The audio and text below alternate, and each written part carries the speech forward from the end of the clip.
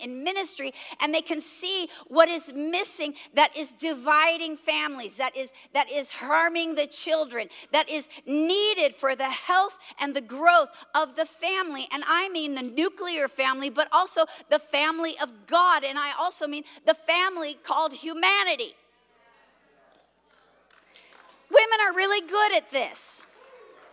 That's why in the I believe it's the late 1800s, God begins to move, and all the women, there's a missionary movement, and like something like 600, maybe it was 900, I don't know, I have it in my studies, but 600, 900 single women went out to the nations to bring in the harvest.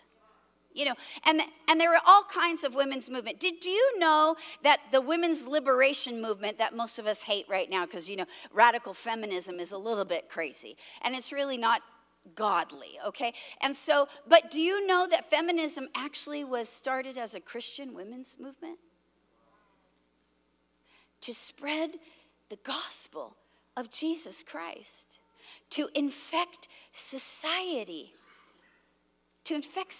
with the principles of the Gospels of Jesus that cares for people, cares for children. In the early movement, do you know, they're the ones that helped to abolish child labor laws. They set in place child labor laws. Why? Because 6-year-olds were having to go into the mines to get coal. 6-year-olds, rather than be educated. You see what I'm saying? So I told the women that, and then we released a mother's blessing, and it was just the most beautiful thing. Because ministry from women is needed in the church, needed in society, needed in humanity. Okay? Okay, so that was Saturday morning. So Saturday night, I don't want to take a whole lot of time with this, but Saturday night, that was last night. Last night, I talked to you about how God was coming. He's actually coming to correct 3 things in the church. And I brought you one thing last night because I felt like it was the most important one for you to get last night. But he's coming to correct 3 things in the church. And I told you, he's not coming to correct for punishment or condemnation. He's coming to bring a correction so you can be in alignment with God. You can receive this new move of God, and you can be powerful and influential everywhere you go, because this is really the job of the church. The job of the church is to continue the mission of Jesus Christ in the world. This is our task, right? And so the 3 things he wants to correct. He wants to correct our toleration of Jezebel. Now, don't get weird on me and say, oh, well, I know a woman in here who's a Jezebel. I'm just tired of that, can I just tell you?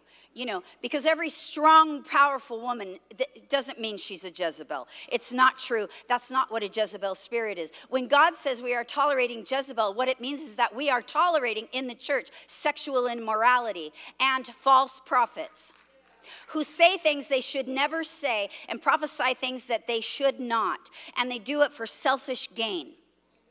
That's a false prophet, not someone who gets it wrong.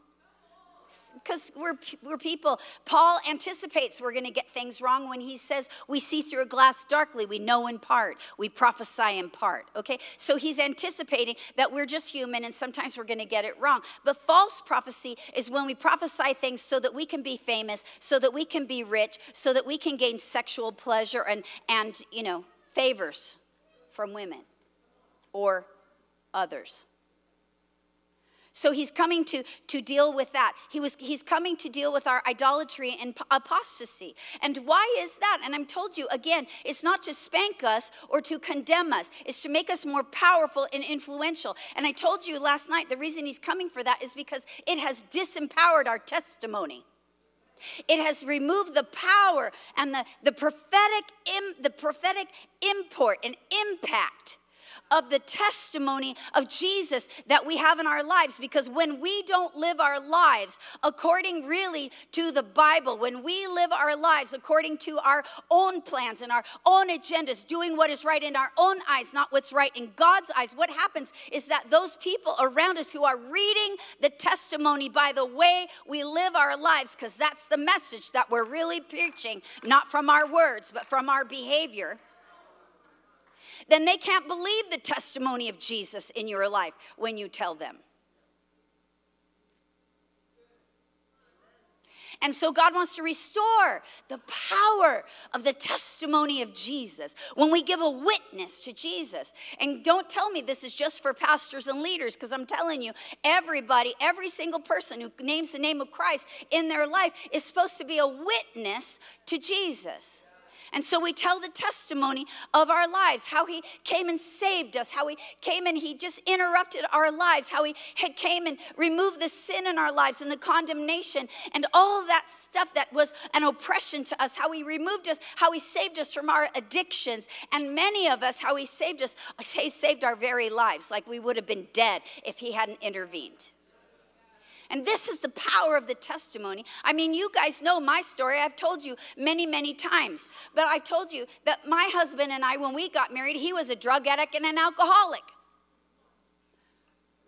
And we did not live a life according to Jesus. And then one day, Jesus interrupted my life, spoke an audible word to me. I didn't even know he could speak. I wasn't looking for him. I wasn't waiting for him. I wasn't pursuing him. I was living my own life. I was very hurt. It was a very dark time. I had no hope of anything to go right. I was in the middle of a divorce from my husband, and he came and he spoke to me, and he said, if you'll follow me, and if you return to your husband, I'll take care of everything. And he sure did, because then he interrupted my husband's life, and he was instantly delivered from all his drugs and alcoholism, and now we've been married 43 years. And this is my testimony to my children and to my 6 grandsons, that they would know that Jesus saves and that Jesus heals and that God is real. The God of wonders is real. But see, if I am living according to the world's standard and I am ignoring my family and my responsibilities, and I'm just dabbling a little bit in sin over here and a little bit in sin over here, and I may think that it's not hurting me, because you know, a lot of us, especially in our Western society, we think sin is just between me and Jesus. Well, I'm here to tell you it affects everyone around you, even if they don't really know if it's hidden. Because it changes your behavior.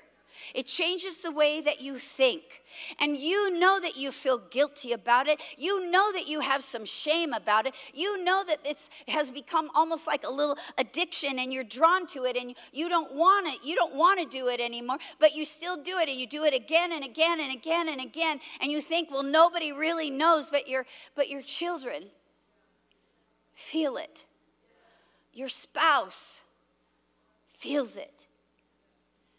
And Jesus, he changes everything.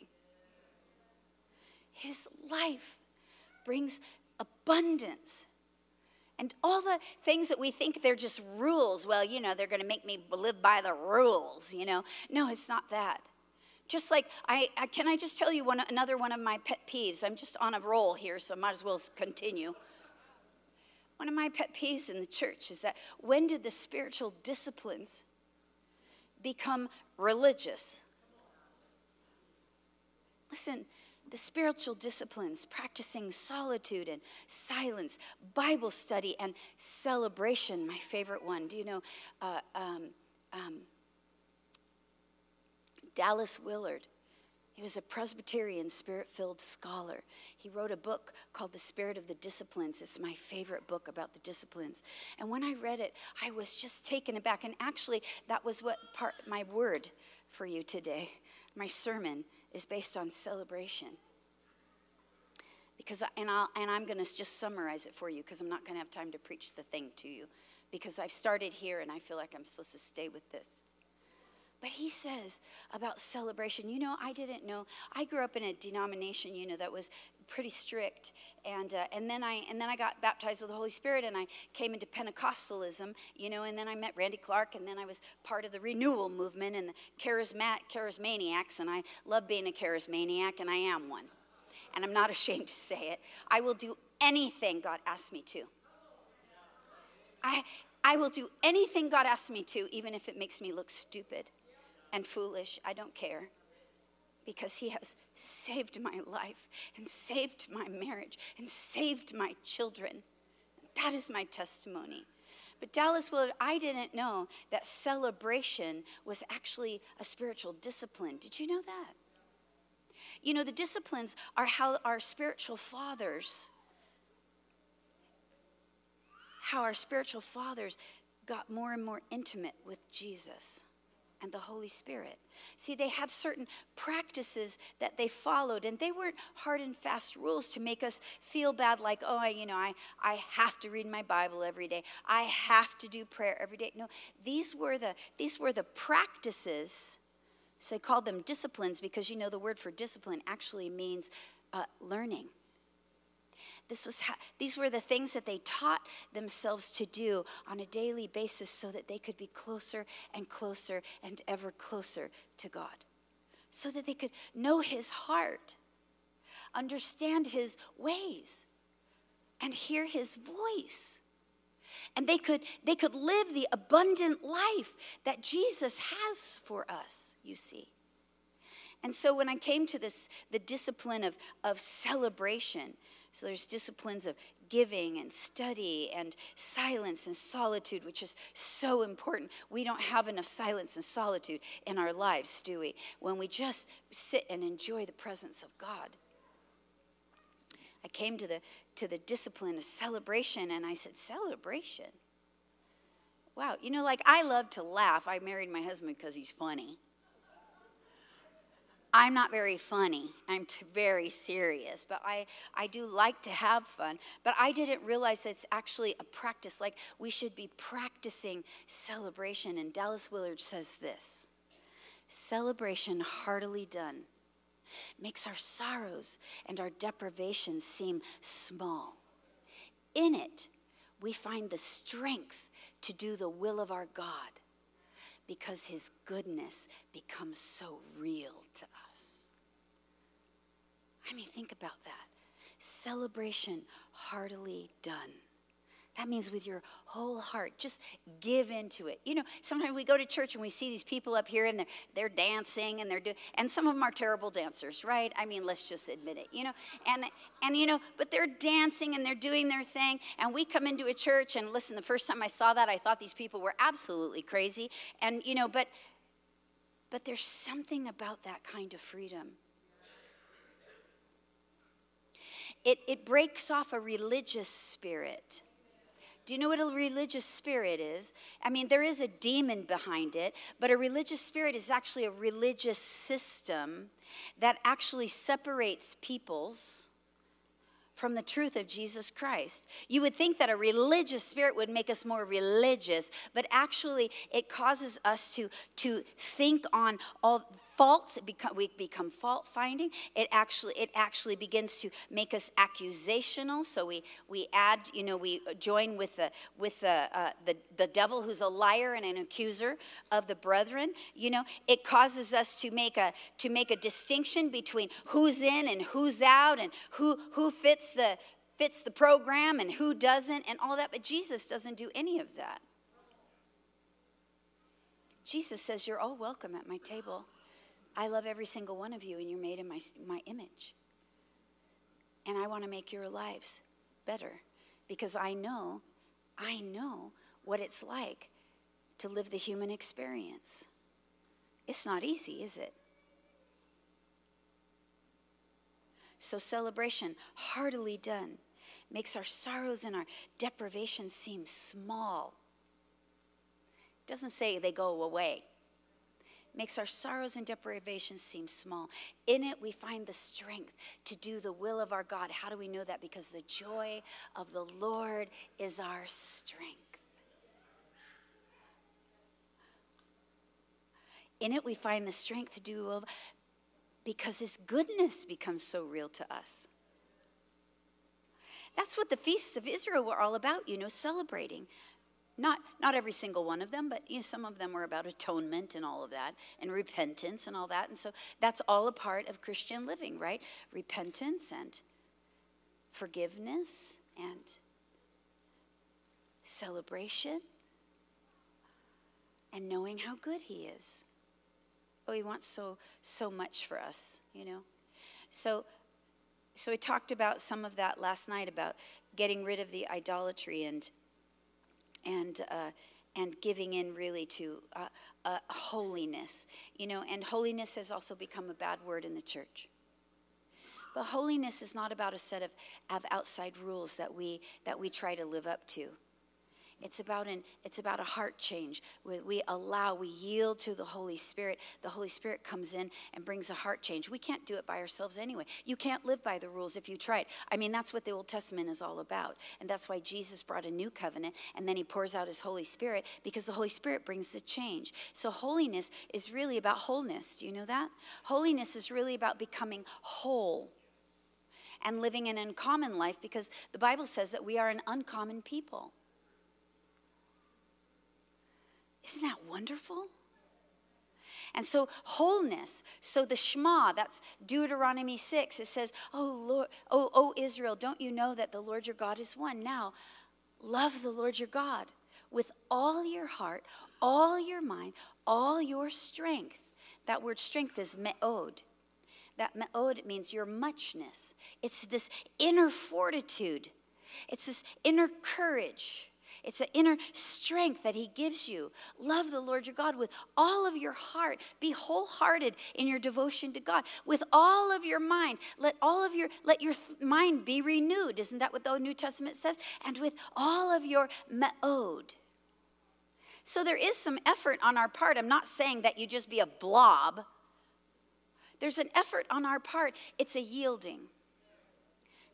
I'm going to yield to you every single day, God. I'm going to get up and I'm going to practice the disciplines, because they help me yield to you, and they help me celebrate what you're doing in my life right now. And they help me get quiet with all the noise of the world that's going on around me, and all the noise sometimes that's in our heads that tells us everything that we're not doing right, and everything that we are not, and every place that we are condemned, and every place that we have been abandoned. But I'm going to renew my mind, because none of that is true, and I want to think your thoughts, God, and I have to get into your presence, and I have to get quiet to be able to allow your voice to come in.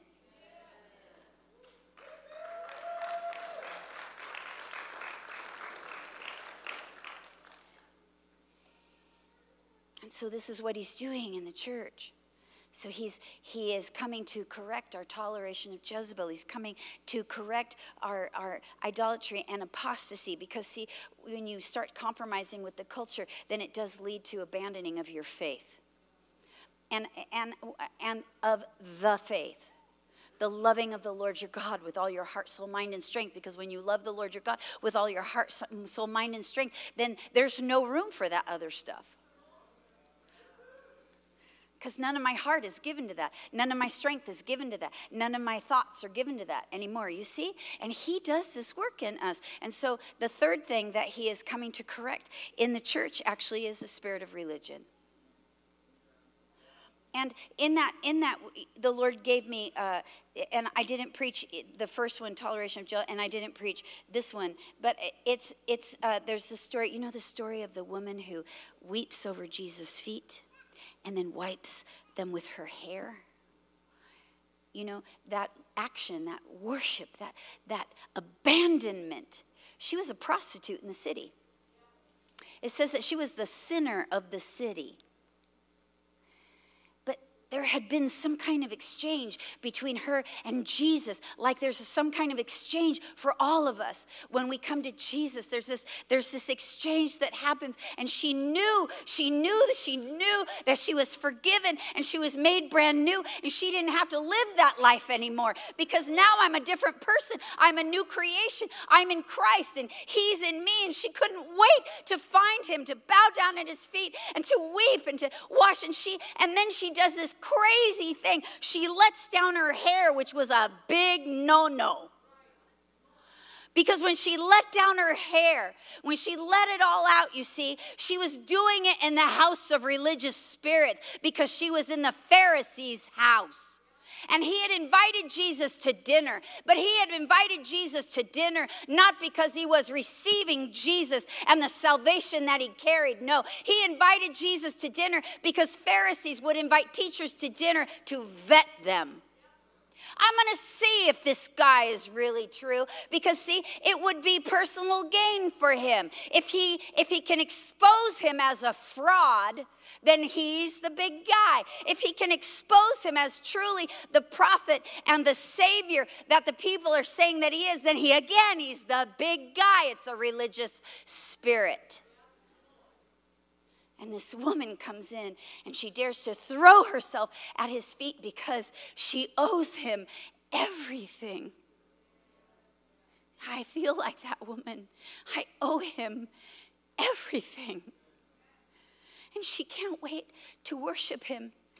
And as she's worshiping him and she sees it, she's weeping on his feet and it's making a mess because Simon the Pharisee didn't even give him the time of day, nor did he give him any water to wash his feet, which is common hospitality. You see, it's just another sign that he wasn't really welcoming Jesus.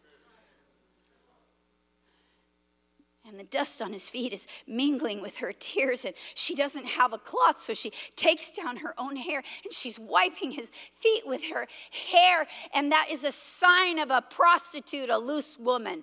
And everyone around is like, oh, you see what she's doing. And, and Simon himself says, well, if he was the person that he said he was, if he was the big prophet, if he was the Messiah, then he would know what kind of woman this is, and he would know that her weeping on him and letting down her hair, that, she's coming on to him.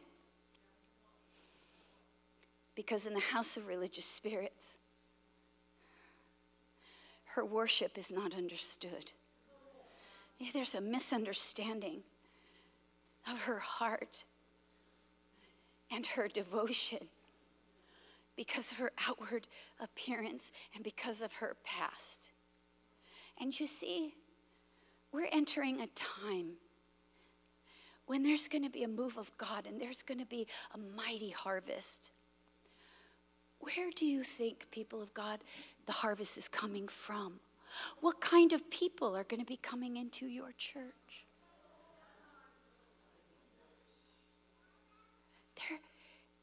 They're going to be, a man in a dress. And when he comes down the aisle and he bows at the altar and he begins to worship Jesus because he's had some kind of an encounter. Is the church going to be a religious system that says, oh, well, instead of running to the altar with him and bowing down and saying, isn't Jesus wonderful? He's going to change your life. Instead of pointing your finger and saying, you need to take that dress off and you need to wear a pair of pants. That's going to come, you see. People, listen, when Jesus comes into a person's life, he begins to change them from the inside out. And maybe you don't see on the outside yet the change that is already beginning in the inside. So the prostitutes are going to come. The homosexuals are going to come. The transvestites are going to come.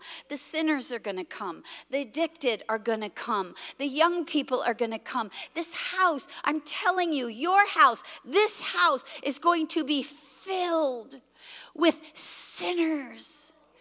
Are you going to celebrate what God is doing? Or will you be a house of religious spirits? Do you see what I'm saying? Listen, did you see the Jesus Revolution movie? When you watch it, I wept through the whole entire thing. But there's one important part. We've always heard about it. Those of us who have studied revival history, we've always heard about it. But there's a point where people in the church are upset because, see, the hippies are coming in. And they don't wear shoes and they're dirty. They've done a lot of drugs. They're free with everything, the girls don't wear bras and, all of this. They don't dress like church people. They don't act like church people, right? And so there's this part, and they're coming to the altar and they want to know this Jesus. And the church people say, they're ruining our carpet. You need to do something about it. And when Chuck Smith said, I don't care, let him come. I'll rip out the carpet then. Then some of them left. You see, they missed the moment. They missed And I'm here this weekend because I don't want you to miss your moment, because it's coming, and it's coming like a freight train, and there's going to be no stopping it, and it's going to be beautiful, and you've prayed for it, and you've longed for it, and you've waited for it, but it's going to be uncomfortable, okay? It's not going to look exactly like you think. And listen, those people that are coming in may not look at anything like you. They probably don't live their life like you. They don't do their family like you. There's lots of differences. And you know what? And we have to be able to embrace them. And we have to be able to look at like the Pharisee didn't see. See, he couldn't. The word see is used 3 times in that passage. And whenever there's a repeated word in Scripture, we're supposed to take notice. And so see, it says behold and see and see. And then Jesus says to Simon the Pharisee, Simon, do you see this woman? Why? Because he did not see her. He didn't see her. He saw the prostitute. He didn't see her worship. And I'm telling you, her worship defied a religious spirit. And that's how that message even started with me. I told you yesterday how those prophetic words start with me. It starts with a little phrase. And Jesus said to me, Kimmy, do you know that there's a, he calls me Kimmy, sorry, he does. Kimmy, do you know that there's a worship that defies a religious spirit? I'm like, what? And then he led me to this passage of Scripture, and I haven't stopped weeping since.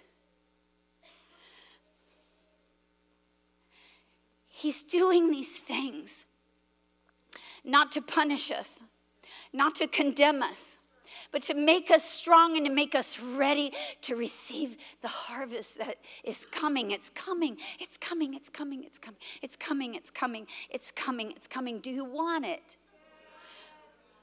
You have to get ready for it. I have no idea where I'm at in timing. So the Lord kept saying to me for your church, Isaiah 54, where it says, make room, expand your tent pegs. You know that passage of Scripture, right? I want to just go to it just for a moment, just for a minute, and I'll give you just a quick overview of what I kept hearing, what I kept seeing, and all of that. So Isaiah 54, verse 2 and 3. Enlarge the place of your tent. Let the curtains of your habitations be stretched out. Don't hold back.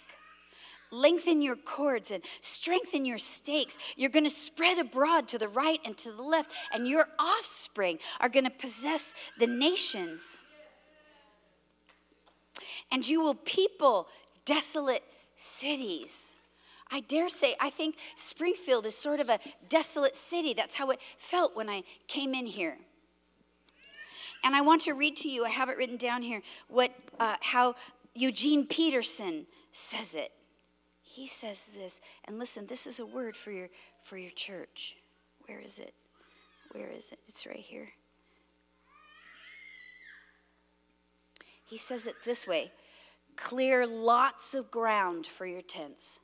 Make your tent large. Now listen, tent in this passage, it's not actually a building, though I do think this is gonna be full to capacity probably many times. You're probably gonna need to get ready for a second service pretty darn quick. But the tent in this passage is your heart. Enlarge your heart. You see, to receive this harvest, to be part of this move of God, you have to enlarge your heart.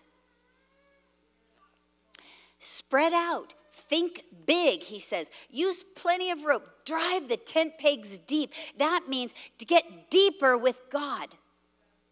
You're going to need lots of elbow room for your growing family. Why? Because you're going to influence and transform whole nations. And you're going to restore cities that were abandoned. And you're going to make them good places to live again. This is the word of the Lord to Dayspring.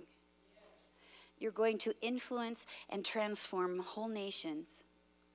You're going to restore cities that were abandoned and make them good places to live again.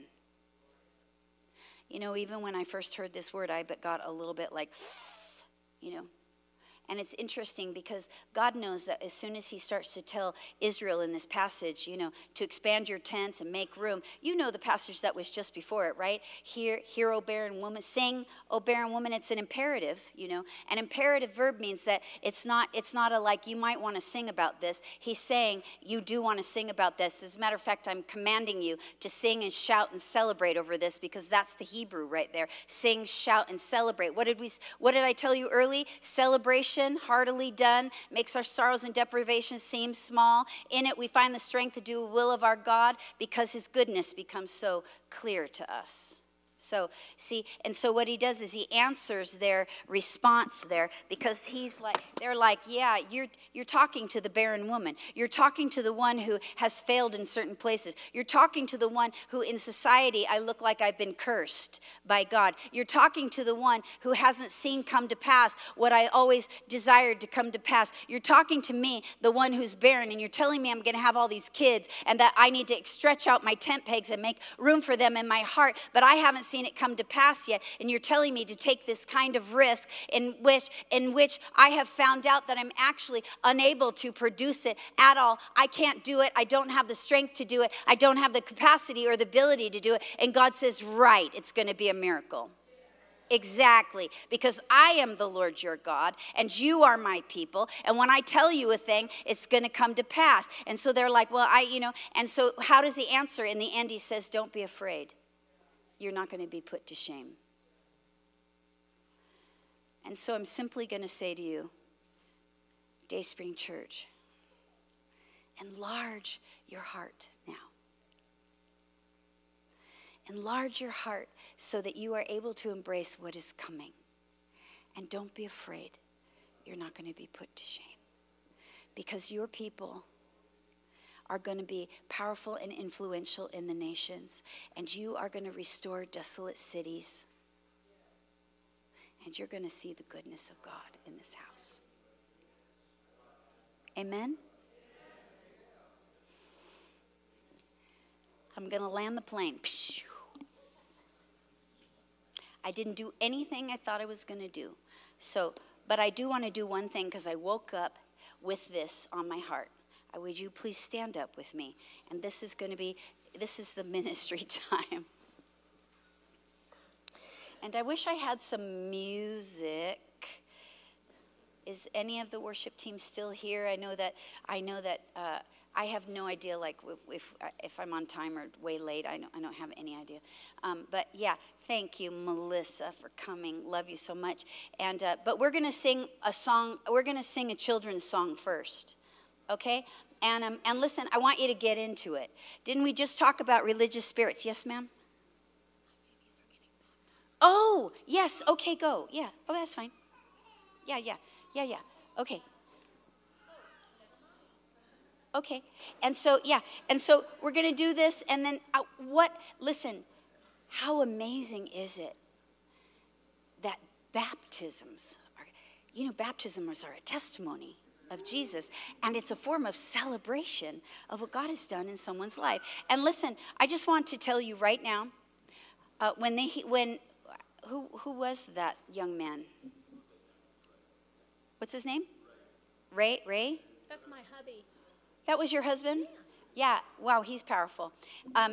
Anyway, when he said that about somebody needing to get saved today, I'm telling you, that was a word of the Lord, and you know who you are.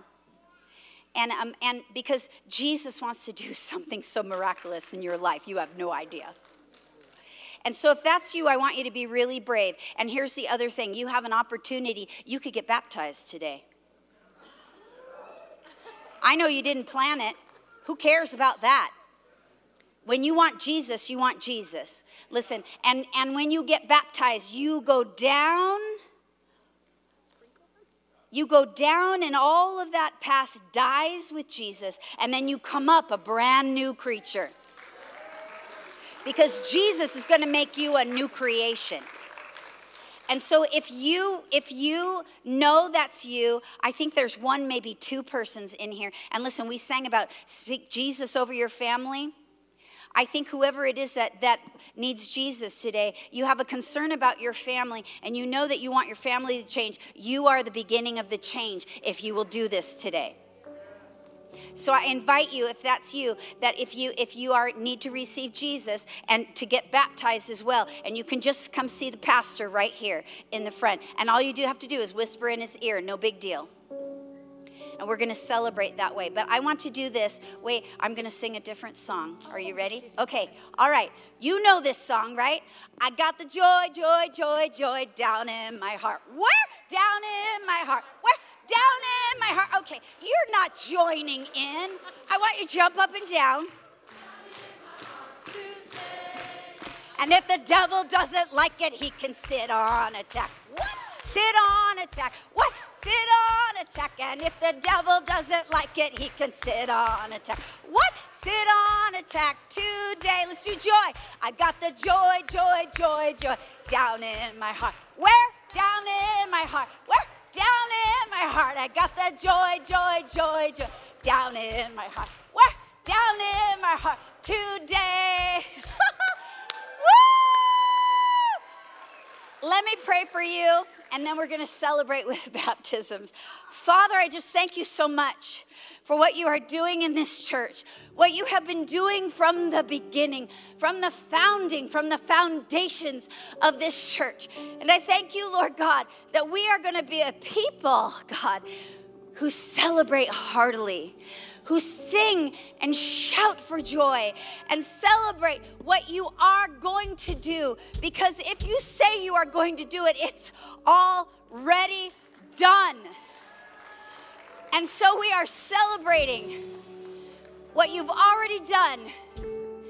And as it begins to manifest on the earth, we thank you and we praise you and we glorify you for all that you are and all that you have done. And I ask, God, that you would bless your people in Jesus' mighty and precious name. Amen.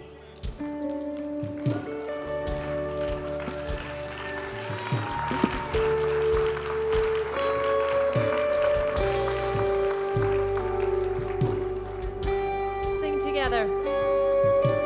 I just want to speak the name of Jesus over every heart and every mind. I know there's peace within your presence. I speak Jesus.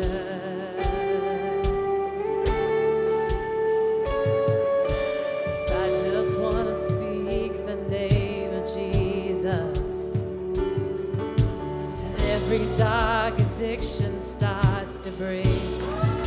Yes, declaring there is hope and there is freedom. There is Jesus.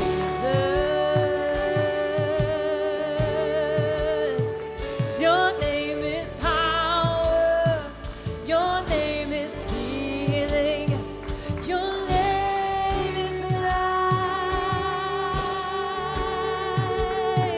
Break every stronghold. Shine through the shadows. Burn like a fire. Let's speak it over the fear and anxiety. I just want to speak the name of Jesus. Oh, over fear and all anxiety. To every soul held captive by depression, oh, I speak Jesus. For your name is power. Your name is healing. Your name is life. Break every stronghold. Shine through the shadows. Burn like a fire. Your name is power. Your name is power. Your name is healing. Your name is life. Break every stronghold. Shine through the shadows. Burn like a fire. Come on.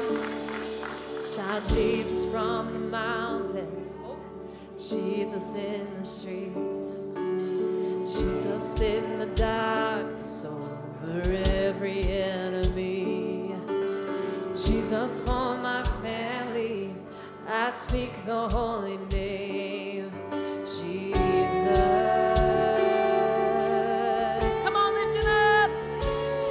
Shout Jesus from the mountains, Jesus in the streets, Jesus in the darkness over every enemy.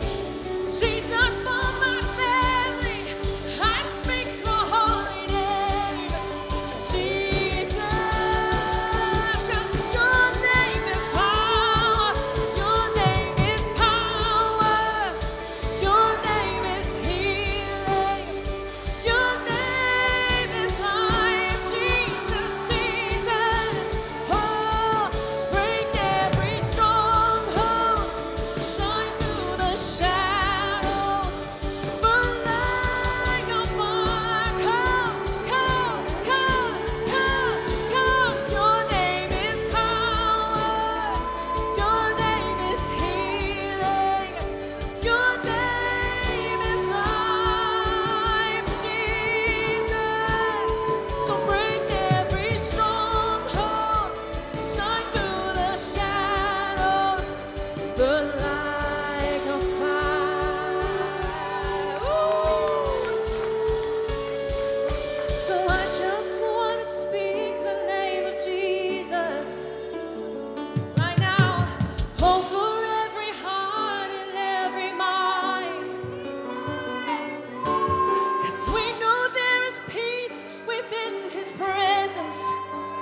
Oh, we speak Jesus. Oh, we speak Jesus. Oh, we're gonna shout it. Oh, we speak Jesus. Oh, he raises us up from the pit. He raises us up, gives us a crown on our head. We shout Jesus from the mountains. Oh, Jesus in the streets. Oh, Jesus in the darkness over every enemy. Oh, Jesus for our families. We speak the mighty name, Jesus. Come on, family, shout his name. Oh, shout Jesus from the mountains and Jesus in our streets, Jesus in the darkness over every enemy. Jesus for my family, I speak the holy name, Jesus. We have one more time, one more time. Shout Jesus from the mountains, Jesus from our streets, Jesus in the darkness over every enemy. Hey, Jesus for my family, I speak the holy name, Jesus.